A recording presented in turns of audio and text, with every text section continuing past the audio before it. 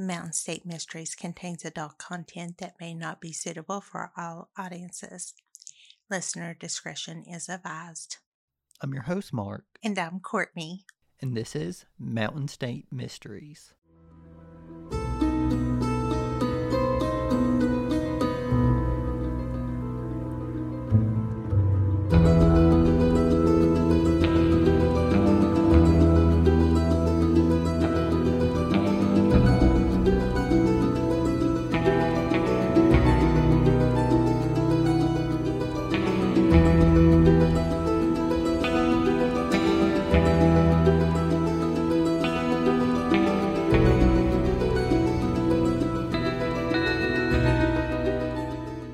The case we have for you today is about a bank teller who was abducted in 1977, whose body was found in 1993, but wasn't identified until 2017.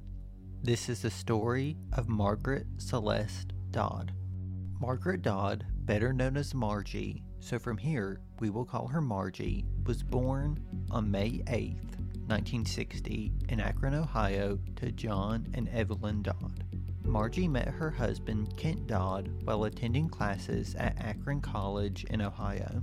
Kent was the brother of Margie's roommate, Edna Lee Dodd. On June 2nd, 1972, Margie and Kent would get married. The couple would end up moving to Beckley, West Virginia to be close to Kent's family. The couple suffered a major loss early on into their marriage. During her first pregnancy, Margie suffered from pre-eclampsia and lost their first child just 4 days after delivery. In an effort to move forward, Margie and Kent purchased their first home in Shady Spring, West Virginia in 1977. Margie started a new job as a teller at the Cardinal Bank in the parking lot of the Raleigh Mall, and the couple started taking classes together at Concord University in the mornings. After their classes, Kent would drive the 39-mile trip to drop Margie off at work. When Margie's shift was over at 8:30, she would wait for Kent's shift to end at 11:30 p.m. To pass the time, she would hang out and shop at the Raleigh Mall. She would visit friends or hang out at the Friar Pub. Margie was a very friendly person who loved talking to various people while passing the time. To help both her and Kent, Margie would end up purchasing a 1977 Chevy Savette, allowing her to drive to and from work. September 7th, 1977 started off as a normal day for the couple. They both attended their morning classes, and after, Margie left for work. From articles we've seen, there was some trouble at the bank that day. An altercation with a man trying to enter the bank alarmed Margie enough that she called the police. The man is reported to have threatened Margie, saying that he was going to, quote, going to get her for this, end quote. After hearing about the altercation, Kent Dodd called a friend in law enforcement to help Margie when she got off at 8:30. Margie's shift was seen to end without any incident, and she left to go home. While she was driving home, for reasons we still do not know, to this day, Margie will pull off the road just 5 miles away from the bank at the Emma Cove Gas and Service Station in Beaver, West Virginia. It is believed that Margie may have been flagged down by another driver, possibly someone she knew or a person pretending to be the police officer. Around 8:45 p.m., people who lived near the Emico station reported to police that they heard a woman screaming. Witnesses also reported to police that they saw a woman get out of her car and approach another parked behind hers. John Cole was backing out of his mother's driveway around 8:45 p.m. that evening when he heard screaming coming from the Emico station near his mother's house. He turned to see a man forcing a woman into a car. After getting the woman into the car, the man walked to the back of the vehicle where he retrieved her purse lying on the ground. He snatched up the purse but left a few items that spilled lying on the ground. He returned to the car with the purse pulled back onto Route 21 and headed north towards Beckley. Within 15 minutes, police were on the scene. J.O. Cole and Sergeant H.H. Matter began to investigate. One officer interviewed John Cole, with the other continuing the search. Cole described the abductor as a tall, slender male wearing blue jeans and a dark jacket. John's 7-year-old daughter, Lori, described the man looking like Henry Winkler, better known as the Fonz. Officers immediately began a road search of the surrounding area for the next 6 hours. 5 state troopers searched deserted roads of Raleigh County, searching for the missing vehicle. Every possible escape route was placed on watch. Every vehicle vaguely resembling the car described by Cole was stopped and the drivers were questioned.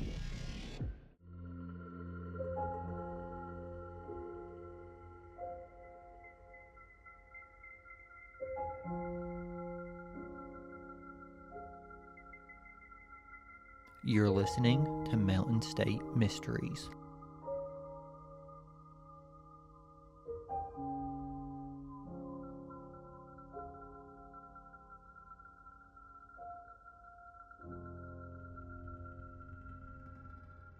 A search of the car left at the crime scene determined that the missing woman was Margie Dodd.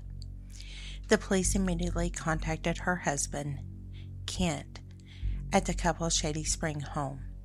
Upon learning that his wife's car had been found abandoned, Ken ran from the home to join police, leaving the front door open and the stereo playing.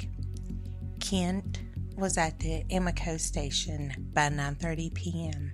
Kent joined state police in the search for Margie. Hope was high that with the officers getting to the crime scene in 15 minutes and having the victim's name with a description of the assailant and his vehicle, they would solve it that night. However, by 4 a.m., authorities were forced to give up on the hunt. To them, it seemed like Margie and her abductor vanished into thin air. Officials were determined to learn what happened to Margie within the 5 miles from the Cardinal State Bank to the Amico service station in Beaver. Led by Beckley City Chief of Detectives Frank Pack and State Trooper Preston Gooden, officers began to question everyone they could determine to have contact with Margie on the day of her disappearance. They began with records of customers at the Cardinal State Bank. Over the next few weeks, they interviewed over 300 people in desperate search for clues. Kent Dodd was investigated heavily during the first week after the abduction, but his alibi ruled him out as a suspect. Due to Margie's friendly disposition, there were many people of interest to investigate, many who have not been found or have came forward. Margie's abduction was very concerning because there had been several rapes, kidnappings, and suspicious disappearances in and around Beckley at that time. A man with a car matching the suspects was reported by a trucker as seen trying to force another woman into the car, and police were able to find the car by the license plate, but determined the car could not have been used that day, as there was evidence that it had not been moved.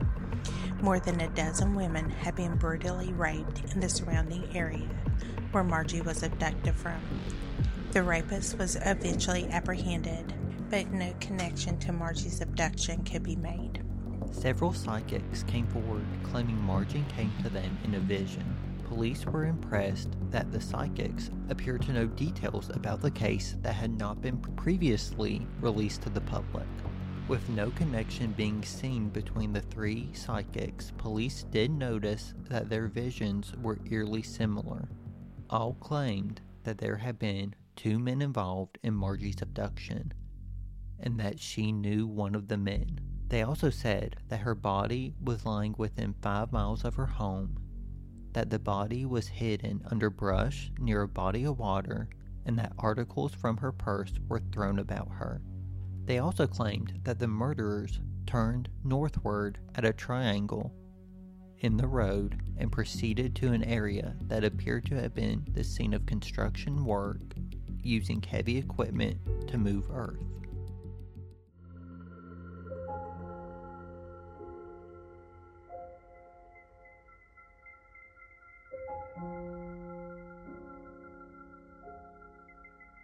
You're listening to Mountain State Mysteries.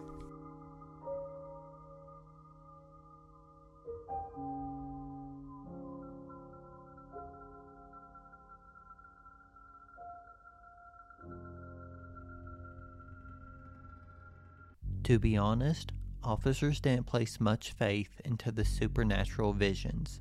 Frank Pack would remember the psychic shortly afterward when he received an anonymous phone call. The caller claimed to have found a body while parking with a woman near the 4-H reservoir, which from research, I think it's Little Beaver State Park. He said that he could not give his name because the woman he was with was not his wife, but he insisted that the call was legit. An intense search was organized utilizing the combined forces of the Beckley City Police, the State Police, and area volunteers. For several days, over 500 officers and volunteers combed the brushes, roadways, and banks of the 4-H reservoir, searching for the body of Marjorie Dodd. However, this search proved to be fruitless. However, when Pack returned from the search, he found a letter waiting for him from a psychic in Ohio. In the letter, the psychic claimed to have included a map showing the location of Margie's body. The X marked the spot where the body's location was directly on the 4-H reservoir, where they had recently been searching.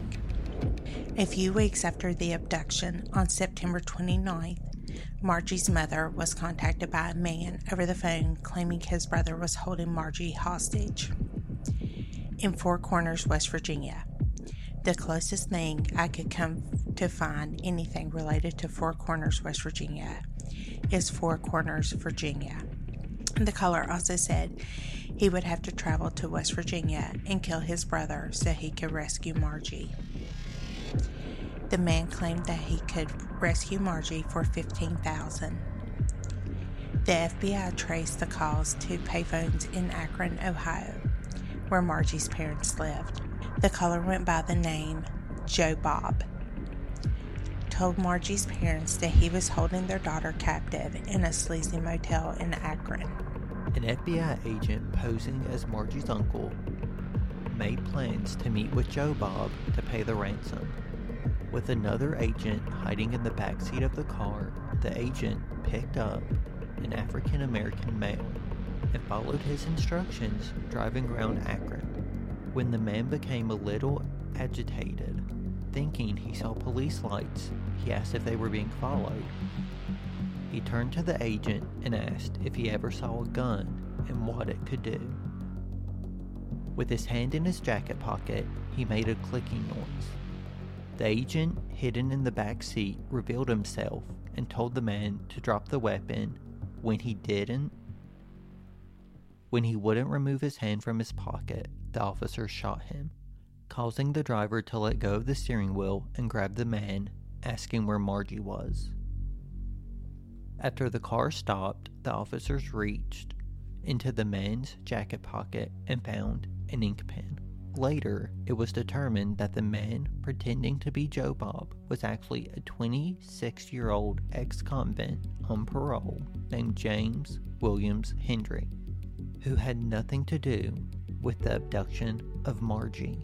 He only learned about her abduction in the newspaper and claimed to be the abductor to try to extort money from her desperate parents. After this, the psychics came forward claiming that Margie came to them saying that no one cares anymore, which we all know is the furthest thing from the truth. In 1993, a couple of deer hunters happened upon a human skull on Little Bolt Mountain. Police later discovers the rest of the remains under a light covering of leaves. There have been some coal waste disposals in the area as well as some landscaping. The remains might have been covered more previously, possibly partially unearthed from the activity. The remains were badly decomposed. Along with the remains were a dirty sweater, bell-bottoms, high-heel clogs, and a 70s-style engagement ring. Despite these items, the body could not be positively identified at the time. Even the dental x-rays weren't enough to make a positive identification. Officer Steve Tanner with the Raleigh County Sheriff's Department was in charge of the investigation of the woman on Bolt Mountain. From the remains, a sample of DNA was able to be extracted. Frank Pack told Steve Tanner to test for Margie Dodd. However, Steve Tanner wanted to test for Sue Faye Roop, a missing woman from Fayette County. Tanner moved on to other missing women in the area. In 2017, Sheriff Scott Van Meter promised to look into cold cases. Frank Pack asked Scott to test the DNA for Margie Dodd. So Scott contacted Kent Dodd and had him come in and look at pictures of the items that were found with the bones on Bolt Mountain. It took Kent 3 seconds to confirm it was Margie. With DNA from Margie's brother, it was finally confirmed 24 years later that the body on Little Bolt Mountain was Margie Dodd. In November 2017, Kent Dodd filed against the Raleigh County Sheriff's Department, the Raleigh County Commission, and Steve Tanner, claiming negligence and intention of emotional distress. In 1980, both of Margie's parents passed away, not knowing what happened to their daughter. Margie Dodd was cremated in 2017, and during the ceremony, Kent Dodd released a white dove to represent Margie was finally home. 46 years later, in 2023, people are still talking about Margie Dodd and her case. There are reports of a son of a Raleigh County man contacting the Dodd family, claiming that his father is the one who abducted Margie and murdered her. We, just like everyone else in Raleigh County, have questions as to what happened to Margie Dodd. And we believe that one day soon, we will finally know what happened. If you have any information on the case of Margie Dodd, please contact the Raleigh County Detachment of the West Virginia State Police at 304-256-6700, the Raleigh County Sheriff's Department at 304-255-9300, or Crime Stoppers of West Virginia at 304-255-7867, or at crimestopperswestvirginia.com. You can also email us at mountainstatemysteries304@gmail.com. Courtney, do you have any final thoughts on this case? I already have a few questions. My first question is, the man who actually saw the abduction happen, why didn't he stop it? Why didn't he stop it? That I'm not sure. Because, I just feel that her life could have been spared. Her life could have been saved if he had stepped in. You're right there and you see everything going on, and you didn't take the opportunity to stop and question why, this was going on or anything of that nature. My next thing is why didn't the Sheriff's Department want to test her DNA at that particular time? That's a good question because I'm not even sure. I just know that Steve Tanner dropped the ball in a major way. It's really disturbing for the fact that family, her body was found in 1993 and wasn't positively identified until 2017 when her body was identified, and for 24 years her family had to wait for them to test and see if it was her. That's horrible. It's absolutely horrible. It's disgusting. I hate that her parents passed 3 years after her disappearance, and you died not knowing what happened to your child. And I can't imagine the misery that these people felt, the helplessness that they felt, knowing that their child was out there with, not knowing, if their child was dead or alive or anything of that nature. I can't imagine how her husband felt. I mean, from 1997 to 2017, and your wife was gone all that time. I can't imagine. And I'm really disappointed with the way that this case was handled. Want me to add on to that disappointment? I forgot to add this in, but they actually lost all of the evidence. So Kent only had pictures of it to go by. You know what? Doesn't shock me. Does not shock me. Mark, do you have any final thoughts on this case? This is like a little twisted fun fact, but we are actually recording just a few miles away from where her body was found. It's actually a few yards from where James Lee Haynes was ran over. But the first time I heard about this case was when I was a child. I want to say there might have been a billboard or something with her picture on it in Beckley. But I remember my nanny telling me that she was on her way to work going across Little Bolt Mountain when she saw the cops and everything bringing her body out, or her bones, and investigating that entire scene.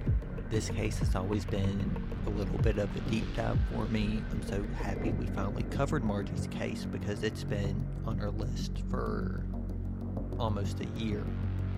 I want to say maybe last Thursday we went out and we drove from where the Cardinal City Bank used to be to where the building of the Emeco station is.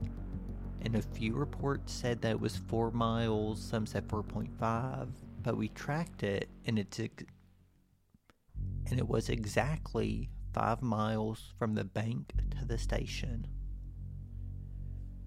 At the end of the day, I'm just happy Margie's body was found. However, it makes me so mad, like I said earlier, that Steve Tanner dropped the ball in a major way and never tested the DNA for Margie. Her case honestly could have been solved long before 2017.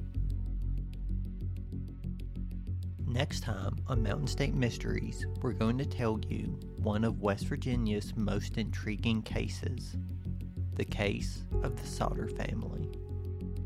If you find yourself enjoying Mountain State Mysteries, take a second to follow, download, and rate it on your favorite podcasting service. It helps others find Mountain State Mysteries. Don't forget to follow us on Instagram, Facebook, TikTok, and wherever you listen to podcasts. And if you follow us on Instagram, Facebook, TikTok, comment and let us know where you're listening from, because we actually really want to know. So just comment on our latest post where you're from, and that way we can just figure out where all of our listeners are from. For the show notes, check out our website, mountainstatemysteriespodcast.com.